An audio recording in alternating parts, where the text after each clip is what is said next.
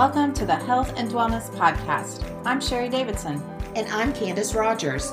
This is our quaint, warm space where we will share our passion for well-being and explore everyday living in health, wellness, and design to help you thrive in your life.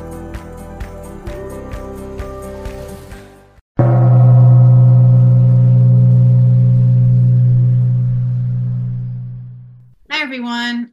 Welcome to the Health and Wellness Podcast. This is episode 5, Biophilic Design Part 2. I'm Sherry Davidson. I am an acupuncturist, an integrative health coach, and a former interior designer. And I'm Candace Rogers. I'm an interior designer. I'm a board member of the American Society of Interior Designers, Texas Gulf Coast chapter. I'm also a wellness designer and a wellness design advocate. And in the last episode, we introduced you and dove into biophilic design. We discussed the health and wellness benefits and the different ways that you can incorporate biophilic design into your spaces. And today, we're lucky that we have Jackie Berry with us to discuss biophilic design even further, specifically landscape design and indoor plants, and the benefits of both and how to easily get started. So I'd like to introduce Jackie. Jackie Berry, registered interior designer, landscape designer, and interior design professor. Jackie has been in the design industry for over 30 years. Design is her passion. Starting her education in interiors at the University of Houston with a BFA in interior design,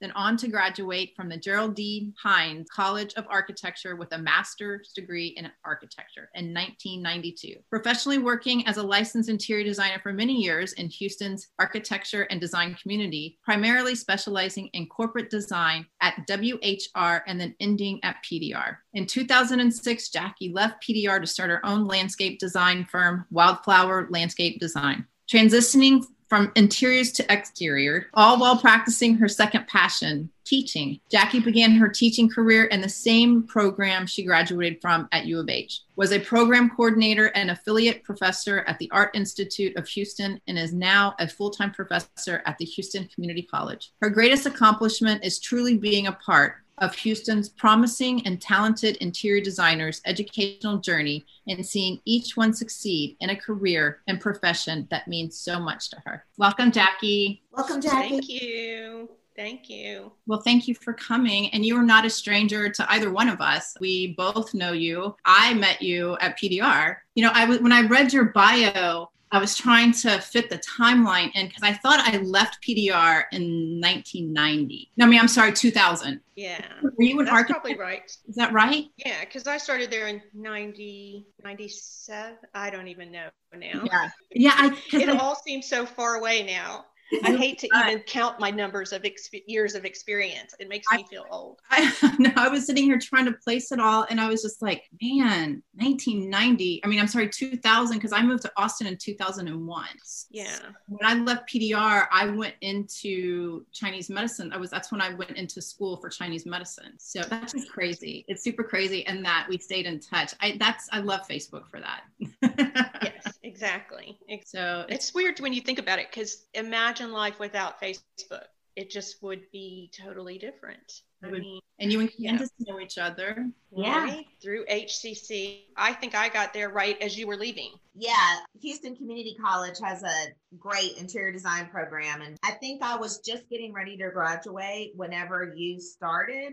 So I knew who you were, but I didn't have any classes with you. Right. Yeah, and then I know you through the American Society of Interior Designers. Every year, Houston Community College has this great orientation for the interior design students. I was able to talk on behalf of ASID for the past couple years, and I think there were, the last one was over 200 students, right? Yeah. The program has really grown. So I started in 2016, and when I got there, it's kind of funny, just like we're talking how small the A&D community is, because I actually work with a former student of mine that I taught at U of H, Kevin Hamby. So Oh, you Kevin, taught Kevin so I Hamby. taught Kevin Hamby at U of H, yes. And so when I got to HCC, what he and Shasta Beveridge, the then, associate chair of the program, had done. And as you know, it's a great program. I mean, we literally squeeze 4 years of information into our 2 years. And and really get some great graduates who go off and obviously do really great things. And we've even had recently, didn't get to have our orientation this year because of COVID, obviously, but in our portfolio show, we're wondering about that. But we get so many good reviews from people that go around and see the portfolios from other colleges, even 4-year programs. And they say that the things that they see at HCC are just, beyond even 4-year programs. So it's a great program. If anybody's interested in interior design, just log on to HCC and check out the program. I think things will be going back to normal, hopefully, this summer. We've been online teaching, which has been, interesting transition. Some classes make total sense online, and others, are a little bit trickier, but hopefully by summer we'll be back on campus and good back to normal, I guess. So that's awesome. I've heard really good things about the program for sure. So how did you get into landscaping? Because I remember, so you were a designer architect, you were that at PDR, right? Like you were practice architecture. And then what did I say? Was it 92? Or no, when did you leave PDR? No, 2006, yeah. 2000. So, I mean, I love design, but I think, as you guys probably know, Sherry, you kind of experienced it too, that as you grow, especially in the commercial sort of side of design, corporate design, as you grow and get more experience, you kind of move away from doing the design work because you sort of get yourself into project management roles. And, you just sort of go and, sort of work your way up the corporate ladder. And so I was always lucky to be, and PDR was gracious enough to let me teach on the side. And so I started teaching and I started thinking about how can I really stay close to design. And I didn't feel like staying in that corporate model was going to keep me there. So in 2000, I bought my first house, and it basically had one pecan tree on it. That was the extent of the landscaping. And I had always, I had been with friends who were interested in that and did gardening and things like that, but it was just really not something that I had gotten into. And so, with a blank palette, I'm like, well, check out this gardening and landscaping stuff. And so I think it was an easy transition because design is design. We talk about the elements and principles of design, no matter what, if you're painting or, landscaping or interiors, architecture. But with that blank palette and coupled with my love to shop, that going to nurseries, and just this whole new world of plants was opened up to me, and it's like, oh, I'll take one of those, and just color, pattern, texture, all of that. My first home, putting it all together, it just became sort of this new passion. And from there, my next door neighbor asked me to help him with his landscaping. So I did that. And then, of course, with all my friends in architecture and design, I had this one good friend of mine who is actually the one that got me into teaching. She also said, hey, we have a client that's looking for a landscape designer. Would you ever want to try to do that? And I'm like, okay. So I did my first job, and then that sort of coupled with a milestone birthday came up, and I thought, do I see myself picking out carpets and paints, when I'm 50 and 60, when I turned 40, I was kind of like, this might be the good time to do something different. And so I said, it's now or never. And so I, saved up a little nest egg and quit PDR and started a wildflower landscape design. And I was always teaching on the side too. So I've kind of benefited from being able to have sort of a backup, in times, because landscaping and owning your own business, as you guys know, you just never know. So much positive to it, but it's also very scary too when you're used to having other people bring the work to you and the paychecks coming in, and now that's all on you. You guys can relate, I'm sure. Yeah, I can definitely relate. I hear you. And so is Angie Patton still, she was a teacher. I mean, yeah. So there's, again, all those connections, right? So working at PDR, her husband, Drew Patton, was, one of the founding principals there. And then she was our, sort of design guru, Yep. God, it's like whatever Angie Patton says is the rule, the law of design. So it was interesting to get to go back and teach in the program that I graduated from, and sort of teach beside Angie, and sort of have her be different or say different things and encourage in different ways than she did as, a professor, and then sort of as a colleague. That was kind of cool and weird at the same time. I loved Angie. She was one of my favorite teachers. Yeah, and Jack. And Jack, yes. I don't know. I haven't heard too much about Jack. I was thinking about him the other day. I wonder what he's up to. I know he was teaching for a while in the architecture school. Okay. Candace, Jack was our drawing teacher. Oh, okay. Fantastic drawing teacher. Yeah. Shasta was rendering, so yeah, Shasta's really good at the rendering stuff too. She is. Like Jack, yeah. That's when I discovered that I actually knew how to draw. It was this like awakening. Like my whole family is creative and painters, and they can draw and things like that. And I just never really got into it. And then when we started rendering, I was like, oh, I actually know how to draw. It's fun. I like it. So she showed me her drawing where she had that awakening. It's really good. Mm-hmm. Yeah. Shasta helped a lot. So are you teaching landscaping design at all at Houston Community College, or are you just doing the interior? Just interiors, but we keep, again, COVID, we recently, transitioned out of the department that we were in, that had fashion and cosmetology and all that. And we transitioned over to architecture and construction and design COE. And so we have had plans to offer different awards and certificates, and one of them was going to be landscape design. We just haven't gotten that off the ground yet. And because there's really not, so for me, I always got asked the question, well, how did you go from interiors to landscaping? Did you have to go back to school? And I said, well, like I mentioned, design is design. I'm just doing the same things that I was doing inside, only I'm doing them outside. I'm still planning and looking at color, pattern, texture, all of those kind of things. But I had to teach myself plants and watering and things like that. So I did take a few classes like at Leisure Learning with this really interesting old landscape designer. I can't remember his name now, but he was just this old guy who knew everything and everyone. And so he taught some classes that I took, but then the rest of it was just sort of learn as you go. But there's not really a landscape school or design school here in Houston. So it seems like a great thing for HCC. They've got horticultural classes, but not landscape design. So that's something that we have been thinking about.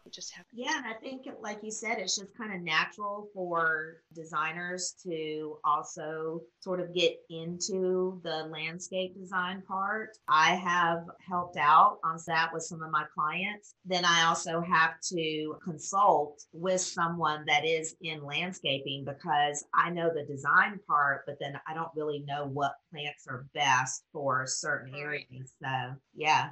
So it would be a great addition, I think. And in Houston, I know I was going to talk about this later, but in Houston, I mean, we really have 10 months of planting and the ability to plant and be outdoors in Houston. Even though everybody talks about how miserable and hot it is here, it's still, in terms of, we're not freezing right now, we're not shoveling snow right now like other parts of the country. And so landscaping is a huge business in Houston, and all of the surrounding areas. So there's definitely, I think, a need for it. And then, like you said, interior designers like you and I, we sort of just fall into it in different ways too. So yeah. Well, and I feel like just, as far as the weather here, that our winters have become warmer, and we might have, I think we had one freeze last year. Yeah. I know, it was great. I didn't have to cover my plant. Yeah, I mean, and it's great. Like even right now, I was just saying how lucky we are with our weather that we can all be outside and enjoy ourselves. And the time of the year in Houston when it's just so nice outside. I think it's kind of flipped, right? Because we used to talk about it in terms of how hot it was all the time. But now if you sort of flip the view of it, it's like winter is livable, instead of got the 3 really hot months of summer. but then the rest of the year is pretty enjoyable in terms of, and that takes you through the winter months too. Right. You can be outside. Yeah. Yeah. And still wear your flip-flops. Exactly.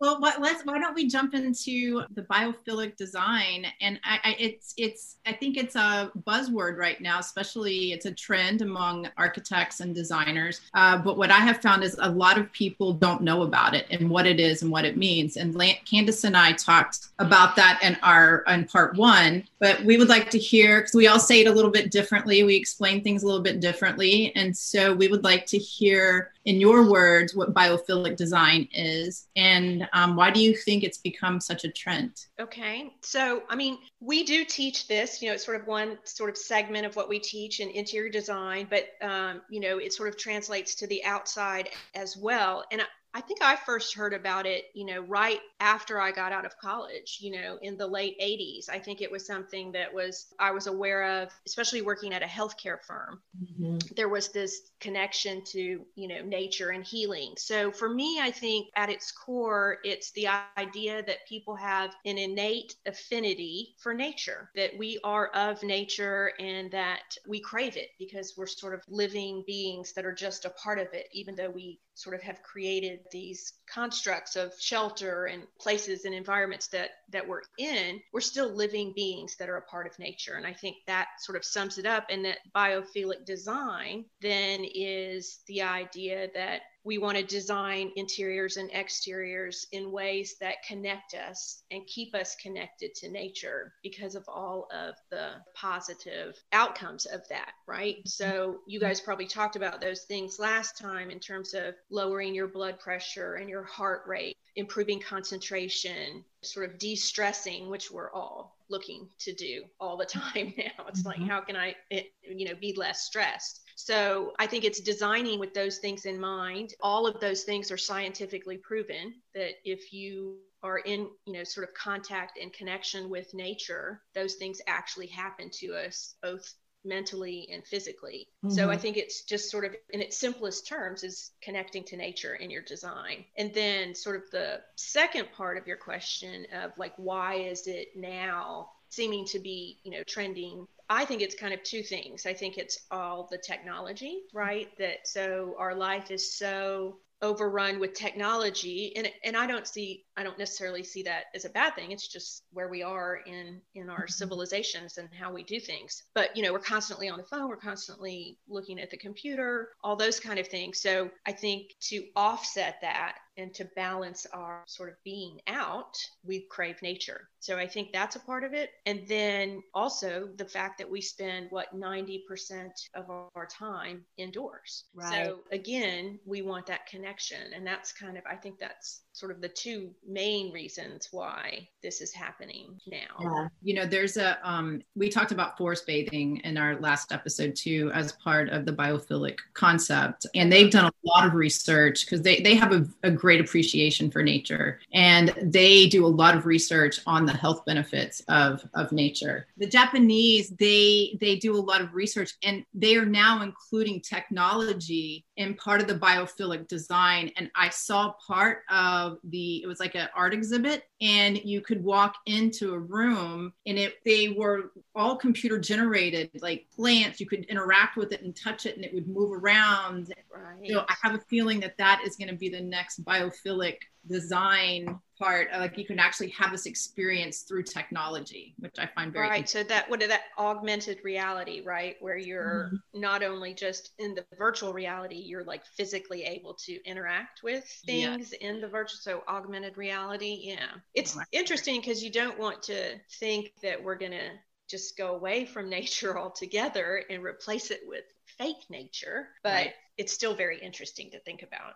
It's very interesting. I think it's amazing. I think it's wonderful. And I think that hospitals, especially, they have found that if you put a window in their room and they give them a view, they need less pain meds and their stay is not as long.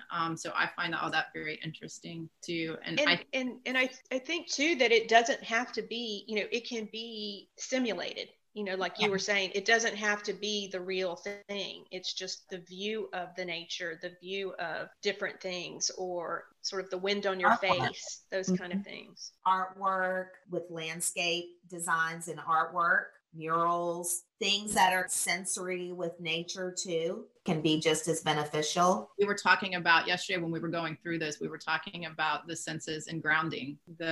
Just putting your feet on the ground is, there is some health benefits just to that. Yeah. You can actually buy grounding mats and you can sleep on them and you can stand on them. And that all of that is pretty interesting. Yeah, those would be great to have in a workplace or healthcare facility or something like that, even like children's healthcare, where you could go and feel things and touch things that feel like nature. Because, like a lot of our healthcare facilities and even our schools are just so sterile. So it would be nice to have all those types of nature elements, especially if it helps with productivity and focus and anxiety and stress. I was watching this new show on Netflix. It reminds me of that. It's called Chambers, but it's about this girl who gets this heart transplant, but she ends up at this sort of new age high school, and they're taking her on the tour, and it's all of those things that you were just mentioning. They have like this nap room where there's these pods, and if you get stressed out, you can go in and just sort of de-stress and take your mind off things. It seems funny at first, but in reality, I mean, just taking 15 minutes and putting your feet on the floor and closing your eyes and breathing makes a huge difference. So I can imagine if you're doing all of those things and you have the ability to do that throughout the day, right, it would make a big difference. Well, we talked a lot last time about the interiors and how to bring nature in, or even like shapes of nature and things like that. I was really curious how you see the exterior landscaping design and how can that benefit you when you're inside with your views and your recommendations for plantings and things like that, or even now with us wanting to be outside more. Right. Well, we talked about COVID. We can't ignore that, right? And that it has, I think we tend to think about the negative aspects about it often. And that's, rightly so, because it's probably the biggest sort of, life-changing event in all of our lives, right? And so it has caused a lot of stress and fear. But on the flip side of that, if you are one of the people who is fortunate enough to have the ability to stay at home and continue to work like some of us have, that we spend so much more time at home now. And that's, time in our homes, time outside. And because we're sort of, we were sort of on lockdown for a while, even though that's been lifted, we're spending more time at home. And so want that home to expand, right? And I think I was seeing even before COVID, before the pandemic, people really looking at their landscapes as just an extension of their homes. So again, depending on the level of the budget and things like that, right? Certainly creating outdoor rooms is one of the things I think that even more people are wanting to do now. It's sort of, okay, even for me, like, I live with my 88-year-old mom lives with me. And so she doesn't go very many places except for the doctor every now and then. For us, even having the ability to go and eat dinner out on the patio, it feels like we are going to a restaurant. It's just sort of another place outside of our home. So I think that is kind of a big deal now, even more so than it was already. For the last landscape jobs that I've done, everybody's wanting edible gardens, so the ability to grow your own, at least attempt to do those things. Some things are easier than other things. And I speak from experience on that. Before I moved to this new townhouse, we built 3 raised beds and tried my hand at all of that. And, some things do really well and some things don't. And you learn a lot of different things to do and not to do, but everybody wants edible gardens, really easy to even do things like fruit trees, citrus trees. I mean, those are just so rewarding. And I think that even if you have a patio, you can do, citrus trees in big pots. And my advice on that is always get the biggest pot you can afford and that you have space for, even if the tree looks little in it at first. but that way you don't have to continuously try to repot it, or you can plant it in the ground.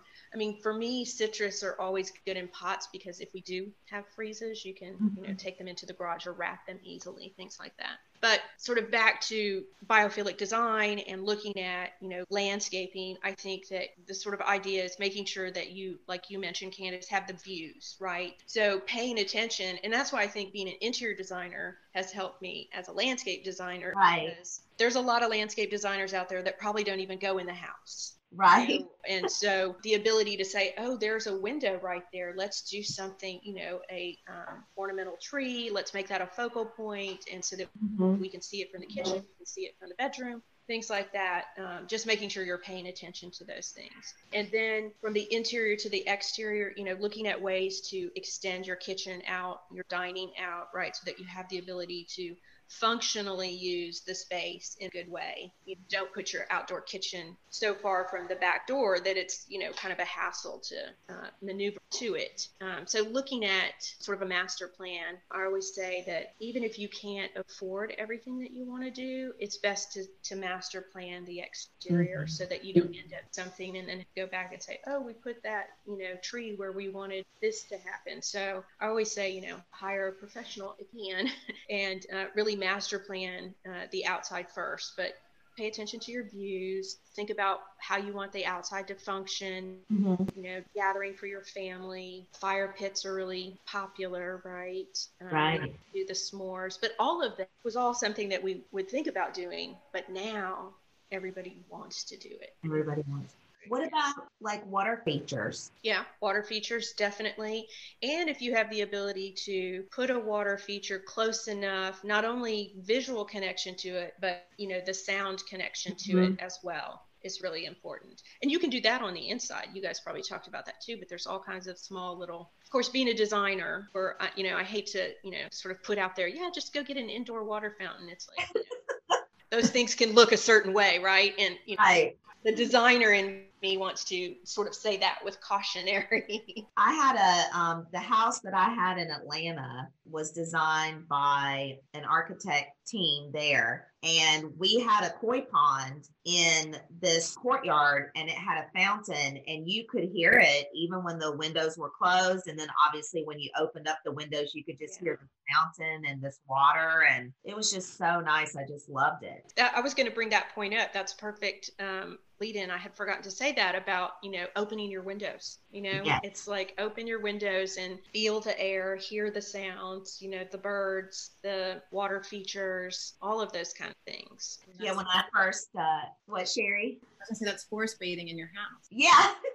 Right. I have a funny story.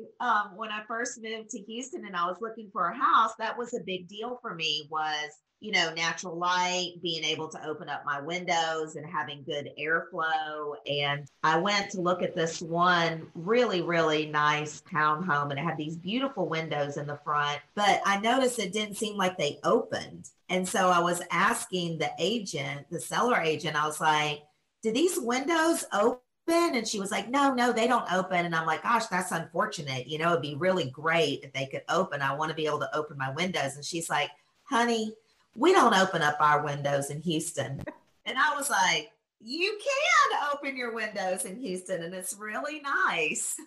Exactly. Well, I think that's what I was saying. It's sort of, we've turned, it's sort of the tides have shifted because that's really, people used to talk about, I don't want to be outside. It's miserable. And I think the reality of it now is the awakening to the outside is very pleasant here. For, a lot of time of the year. I mean, and it may go maybe hot one day and then cool the next. I mean, it sort of does get broken up, but still you have that ability. I told Sherry when I bought this townhouse that our two favorite rooms here are the two rooms with the two big picture windows on the second floor. And luckily I get to look out the tops of trees. And nice. And the windows open. Yeah, it's a different thing, I think, for Houstonians. And I've lived here since I was 2 to think about. So we have to sort of educate our clients in in that respect. I think that, yeah, you can open windows here.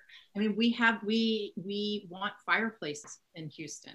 Yeah. Yeah. We should be able to open our windows in Houston. And have the fireplace on. Fireplace Exactly. on. All at the same time. I guess when you were talking about the edible gardens, and you were talking about kind of like easy, what's something that's easy to take care of, easy to plant, probably something people could get started with. Maybe you mentioned like potted on a terrace. Yeah. So, I mean, I think a couple of really easy sort of plants would be, like I said, citrus trees. You know, any of those in pots are really good. You do have to think about how you plant and pot things. It's always good to make sure that you put some of that big bull rock at the bottom of your pot so that there's sort of natural drainage in there so that the roots don't, if you accidentally overwater. So citrus trees can go in pots. Rosemary is a great herb to plant and to, you know, cook with, and it's fragrant. It doesn't need a lot of water. So that's a good one to have around. And then, you know, just in terms of like traditional, you know, veggie gardens and things like that. I mean, I've had lots of good luck with tomatoes. You just have to sort of keep an eye on things depending. But now you can sort of purchase them almost ready to fruit. And so it's not as tricky as growing them from little bitty plant or seed. Mm-hmm. Here in Houston, you know, in a garden, okra is really easy to grow. I love okra. Cucumbers are really easy to grow. Now, those things need a little bit more space, like more sort of like a raised bed in your backyard. Okay. Now, like you mentioned in the patio, I think citrus trees, herbs like rosemary, I mentioned, oregano, thyme, those kind of things can grow in pots pretty easily, but you do have to have sun. You know, that's kind of, you know, there's so much that you have to think about for all of the plants, and it's different for every plant, right? So most things that flower and fruit need full sun. Okay. You know, and it's just hard to get around that. What about cilantro? I cannot grow cilantro. I don't know why. I think it's kind of fragile. You know, it just sort of isn't. I mean, you would think that it was real hardy and it would just take off, but so it's not me. It's not you. I always say to clients, you know, because plants are, you know, they're living things, and sometimes they find the perfect spot and it makes you think, oh, this is easy to grow. And then you tell somebody else to grow that and it's a disaster. You know, sometimes it's really hit and miss. I'm trying to think of some other. I had some luck with, I'm not great with plants. So if I can find something that is probably pretty hardy if it survives. I had grown mint one time, and did that one, and I did basil, and that seemed to do really well too. But the cilantro was the same thing with me. Yeah, me too. Well, we're all on the same page with that. Okay. No, mint is really easy. The thing you have to be careful, if you're doing it in a pot, it's great, because if you plant it in the yard or in a garden, it can take over. So doing it in a pot is really a good idea. So yeah, those are kind of, you know, you can see all kinds of things you could do with rosemary, mint, citrus. You could really sort of bring that inside your house and really use it in your cooking. You know, Jackie, one of, there's a guy that lives on the properties, and he used to manage the apartments that I live in a really old 1930s Art Deco. I love it. It's super cute. And, but he is in the process, and he has been for a couple of years, of making our property an edible landscape. So we have limes and lemons and basil, we have carrots, we have spinach, we have bok choy. And I'm just watching all of this grow. And it's super cool to just like, if I walk to the mailbox, I can just pick a tomato. And I saw I think she was an architect. It was a TED Talk. And she was talking about biophilic design. And she showed a rendering of it, like, just think about being downtown and seeing rivers and, you know, rocks to sit on, like right outside. Like we were at where was PDR at Allen Center, like 2 Allen or something like that. We look out the front doors and there's a stream right there, you know, like, you can only imagine if there was like fruited trees, like just walking out and walking. Just take a fruit, eat it. Walking downtown and just picking a, you know, like that'd be awesome. Wouldn't that be awesome? I think it would. Pick up your sides on the way, or your dinner on the way home. How much time does he spend in that garden? A lot. Yeah. I think that's kind of the, you guys had mentioned to me about a manicured yard or garden versus, natural. Yeah. And that's kind of the decision sort of factor is who's going to take care of it is the question. Because oftentimes we think that the natural is going to be less maintenance because it's natural. But the reality, you've seen probably those movies or those documentaries on what would happen if there were no people, on the planet anymore, and how the vegetation and everything would just take over. That's kind of what would happen. So when you have a natural garden and edibles and flowering plants, there's deadheading, there's clipping, there's all kinds of things that you have to do to it to keep it from sort of overtaking itself. I think it's really kind of interesting too, because if you find the right person, we were hired on a couple of projects to do a landscape installation, but then we sort of took over the maintenance because they were sort of more garden-like projects, less, manicured. And, we would have to be on site, once a week and really look at things and make sure that, they had the right nutrients and we clipped at the right time. It really does take someone with knowledge, not just your guy that's going to take care of your yard. So when you do the manicured stuff, most of the time those guys know how to clip a boxwood and how to edge the grass and keep the ligustrum in the shape you want it to be in, those kind of things. But they don't necessarily know. I've had a couple of occasions where we come in and the guys didn't know that a certain ground cover was not weeds. We've had some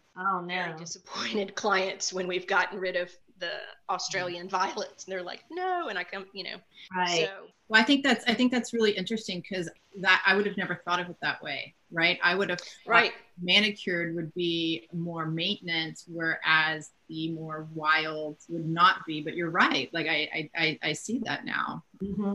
That's interesting. So for you, like, what if somebody was going to start like something in their backyard, or if they wanted to bring it into their home? Like, what's an average person, like an hour a week, 2 hours a week? Well, okay. So it kind of depends, right? If you were talking about, someone starting small who's never sort of done any kind of growing or gardening or anything like that, maybe the best idea is like 3 pots. Right. Yeah. Whether they're inside or outside, and just sort of doing a couple of things, like trying one thing like the rosemary and trying a couple of other things in pots. And then it's not going to take that long to take care of those things. Right. But if you're talking sort of out in your big yard, that's a whole different story. And it could be a lot of different things depending on what you're actually doing or taking care of. Because I know I have quite a few plants inside my house, and it can take me up to an hour at least once a week to water them. Because I actually take them, I put them in the sink, and I water each one instead of just going, with a container and putting some water in. But it takes me about an hour to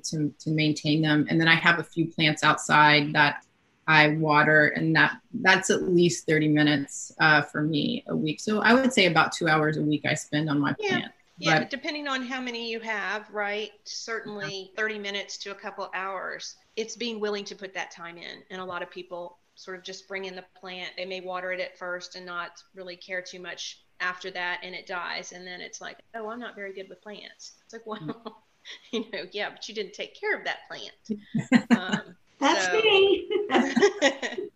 Well, I see your orchid in the back, Candace, and they're just so beautiful. And, you get them as gifts a lot of time. I give them as gifts a lot of times because they're just so pretty. But I don't have a green thumb with orchids. And so to me, they're almost like cut flowers. Like, it's pretty for a while and I'll try to keep it alive. I have luck with orchids. I don't have luck with any other plants, but the orchids, I don't know what it is. I've mastered the orchid. Maybe it's some kind of, we like how we connect with certain animals, it's sort of you're a dog person or a cat person. Maybe you're an orchid person.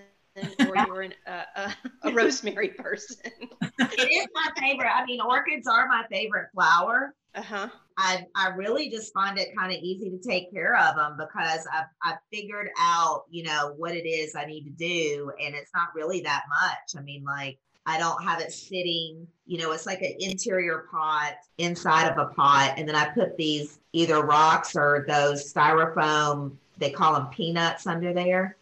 so that it doesn't sit in water. And then I literally just water I don't get anything on the leaves or anything. And I just water the soil like once a week and I keep it in a window. That's it. That's the routine. You figured it out. So. I was going to share with you guys that there, in this world of technology now, right? There are apps now that you can learn about the specific type of plant that you have, and it will tell you like the best place in terms of lighting requirements. It'll tell you how often to water it. It can give you like nutrient, checkups and things like that. So the first one is called Vera, Vera. And that's the one that gives like watering reminders. Everything is going like this technology, we're kind of mixing the natural and the technology, nature and technology together. Then there's another one called Flourish, Flourish, Florish, Plant Care Companion. And I think that's the one that I've seen that it also has like a light meter that you can use. So what is enough light? And so there's all kinds of technology now, and I think both of those are free that you can use. And so that might be a way for people listening to sort of get started with, you got your 3 types of house plants, and now you can sort of log in what you're going to do with them. That's awesome. I love it. I had no idea that there were apps like that. That is great. That's like totally up my alley. Yeah. Oh yeah. App. Have you seen the one, I feel like most people know about this, but there's the plant identification app. I get pictures sent to me from my friends all the time. What is this? That's funny. And I'm like, you need to get an app. There's an app for that. You don't need to call me. There's an app for that. Exactly. But these are different though, with the light meter and the watering schedule. And it really just sort of tells you all about plants. Yeah, I love that. Well, and I think that's really great for people starting out. Yeah. So we can put that, you gave us some resources too, and we're going to put all of that. We don't have show notes right now, but we're going to put it on our website. What are we doing, Candace? Yeah, we'll have a link that we can give out to get to some of our resources and links and stuff like that from our podcast. But I had a question. I'm curious about this because I've been wanting to do it, been researching it for a very long time, doing a living wall. Right. Do you have like, what are the best plants for that? And can you do it inside also, or is it best to have it outside? Well, again, I feel like this is sort of my standard answer, even in class, right? It's like, there's not just one way, there's not just one thing, right?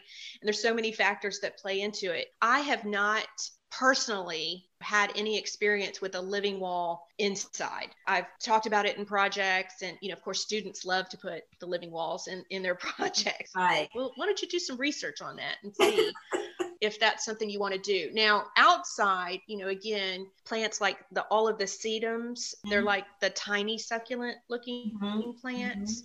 But there's all different varieties and colors and leaf shapes. It's sedum.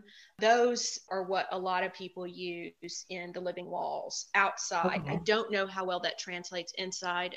Also things like bromeliads, those types of succulents, again, depends on your light availability and that sort of thing. And I don't know, outside we've done sort of the trays that hang on to like steel structures and things like that. And then you can even purchase pre-seeded trays, right, with the right types of plant material in them. Yeah, some of those are just so beautiful. I don't have any experience with them inside, so I can't sort of tell you on that, but I know it would be awesome to do. I just, you'd have to be very careful about watering, and it's all self-contained. There are a couple of companies that will do indoor wallscapes. They're out of preserved moss, and you don't have to water them, and succulents. I looked at one for, they will do a logo in it. They'll do the actual wallscapes, but I was looking at one for a logo. And they're really cool, but they're low maintenance. Do they come in and perform maintenance on them if need be? Or? I have to look it up again. I can send you the company that I was looking at and let you. I just wonder about those things. I think it's like one of those things where it can look really, and we find this in landscaping sometimes too. It's just, it looks really great at the beginning. Don't know exactly what to do. It's just in the end, it just sort of dies and doesn't maintain itself as well as it could. Yeah. I don't know if you can see this, but like this is it's just a logo, but but they do. Yeah, that's cool. It's very cool, but it's preserved moss and succulents, which I'm assuming that you don't. It doesn't. They say it doesn't require any maintenance, but you're right. What is it going to look like maybe in 3 or 4 years? You know, like I don't know. Brown. Right, yeah. Well, and there are those air plants that have become sort of popular now too, right? That they get nutrients from the air. That might be something that would work as well. I killed an air plant. Don't know how, but I did. It did not survive. Not make it. No. Yeah, I thought this is great. I don't have to take care of it. I don't have to do anything. But I think you do have to like spray it sometimes or something like that. Yeah. Like mist it with the water. Yeah.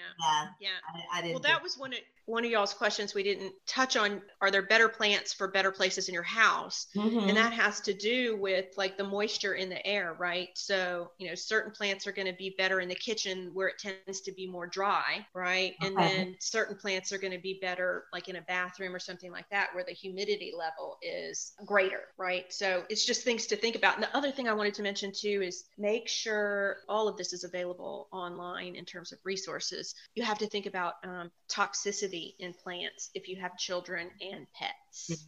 Yes. Because some of the real common house plants like asparagus fern, the Pathos ivy, just the regular ivy, those are toxic to dogs and cats. And there's different levels of what it would do. It's not necessarily that they're going to die from it, but they could. You probably all heard about the sago palm. Yes. And the seeds of the sago palm. If the dog eats one of those, it can be tragic. Don't forget to check that out as well. Yeah. And aren't poinsettias, aren't they? Yeah. And what about specific plants that clear toxin, like from a room or a space? And I'm not so sure about outdoors, but what do you know about that? Yeah. Well, what I do know is that it takes a lot more plants than we would necessarily have in a room to have the effects of that come true. I mean, I think that the benefit we get out of plants indoors is more of a visceral, it does help to a certain extent, but it's really not clearing out the toxicity because you would have to have 100 plants in a 10 by 10 room to make a difference on those kind of things. But I mean, if a plant is fragrant, certainly that could help. You had mentioned something about eucalyptus, like that's a great indoor plant. It can grow indoors. It obviously grows outdoors and can become really big, but if you get a sort of dwarf version of that, the citrusy, like citronella plants and things like that those can sort of give fragrance in a room that may make you feel like the air is clear better than it is. Clear. Well, you got to go forest bathing. Right. Garden flower bathing. Or garden flower bathing. Jackie, so how do people get in touch with you? You are still doing your landscaping, but you're only doing select projects right now. Yeah. Yes. I'm focusing right now on really teaching, with the online classes, really sort of trying to develop these online classes so that we can continue to offer them, not just as we had to do this kind of thing through the pandemic. But yeah, I mean, I do some landscaping. I still have my really contact info and my projects and stuff on House under Wildflower Landscape Design. That's probably the best way to get in touch with me for that. And then, like I said, too, if anybody's interested in interior design, they should just go to the HCC website and get in touch that way. Totally. And let me know if they start doing landscape design, because I'm definitely interested in taking a class, because I do have a lot of clients that ask for that. And like I said, I can vision it, but then I need to hire someone to work with. But I understand I was going to say the plants, and in addition to the planting, there's all of the hardscaping and, all of those, stones and gravels and, all the other materials that, you would want to sort of know about and be able to get. Yeah, I think it would be pretty successful if we did it. That's for sure. I think there'd be a lot of demand for it. Oh, totally. Especially right now with everything that's going on. So yeah, I have one more question, and then I guess we could probably wrap it up. I am curious how you see biophilic playing out in the future. I think it's here to stay. Do you think? Well, I was going to say, I think going back to what you said about just sort of how technology is going to play in it. is one thing. And so we're not going to get rid of technology. So I think that need to counterbalance the technology with nature and the natural connection is not going to go away. It's probably going to become even greater. Mm-hmm. And then I was also thinking about people wanting that sort of walkability now, right? So instead of people moving out to the suburbs, everybody coming into town and really looking at Houston is so spread out, right? That, when you think about walkability, that's another thing that I think is a huge shift in change. Even working at PBR Sherry, I remember, people coming in from other cities like Boston and, we'd say, okay, let's go to lunch. And then we get in our car and drive 2 blocks over. And they're like, could we not have walked? And we're like, oh, we don't walk here in Houston. We don't walk here. We don't walk here.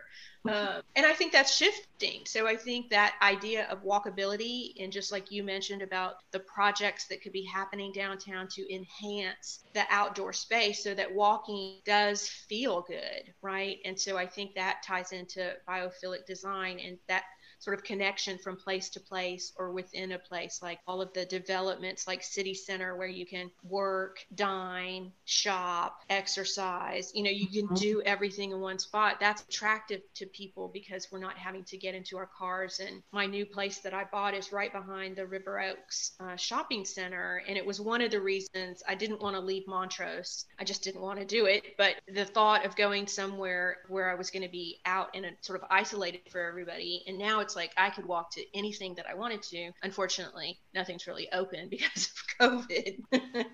But once we get back to normal, I'll get to walk everywhere. I think that's kind of the way of the future. Things are changing here in Houston. I don't know why I watched this documentary, but it was called Jasper Mall. Have you guys seen that? No. It's about the malls and how they are people are not frequenting the malls anymore. Maybe the Galleria, that people are leaving and they're becoming more these outdoor spaces where people are starting to walk around to do their shopping, like City Center. The Village has been around forever and it's like a big outdoor mall. Of all these, right. But yeah, it was about the mall era is coming to an end. It's interesting that you would pick that as a documentary. I think I really wanted to take a nap because I had gone for a You're like, I know, a documentary about malls. I do not like malls. Well, I have to admit, I'm a super shopper. It's not something I'm proud of, but it runs in the family. And I will say I was watching some crazy little romantic comedy movie the other night, and it was around Christmas time, and I saw them going to the malls, and I was like, oh, I'm not going to get to go to the gallery for Christmas shopping this year. Aside from that, I do like the Heights, River Oaks shopping area here, lots of little pockets, the Village, all of those. I would rather go and do those things than go to a mall. Yeah, I know the Galleria, I think, is probably here to stay. So. Yeah, that's kind of a different thing. It's a different experience. Yeah. Well, plus you can go ice skating. Yeah. Yeah, you go ice skating, get massage if you want. We have those massage chairs, and they have a reflexology place. You can go get little foot massage. And you can get a Tesla. And you can. I was going to say, and you can custom order your Tesla. Exactly. Yeah. All in one spot. Well, I mean, if you're going to drive. Right. Might as well be in a Tesla. Right. Candace, you have any more questions? No, this was awesome. Thank you so much, Jackie. It was great. Thank you both for inviting me. And I really appreciate you guys sort of thinking of me. And it was fun. So I enjoyed it. Good. You'll have to come back. There's still so much to talk about. So maybe you'll come back and we can continue our conversation. Sounds like a plan. Well, thanks for listening, everyone. Thanks, Jackie. Thank you.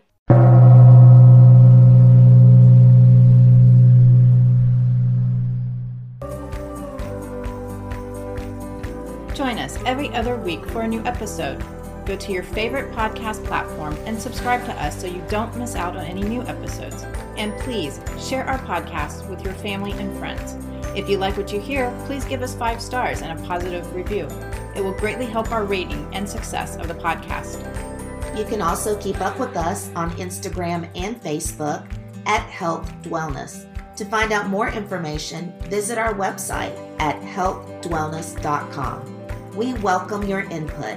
If you have any ideas, comments, or questions, you can email us at healthanddwellness@gmail.com.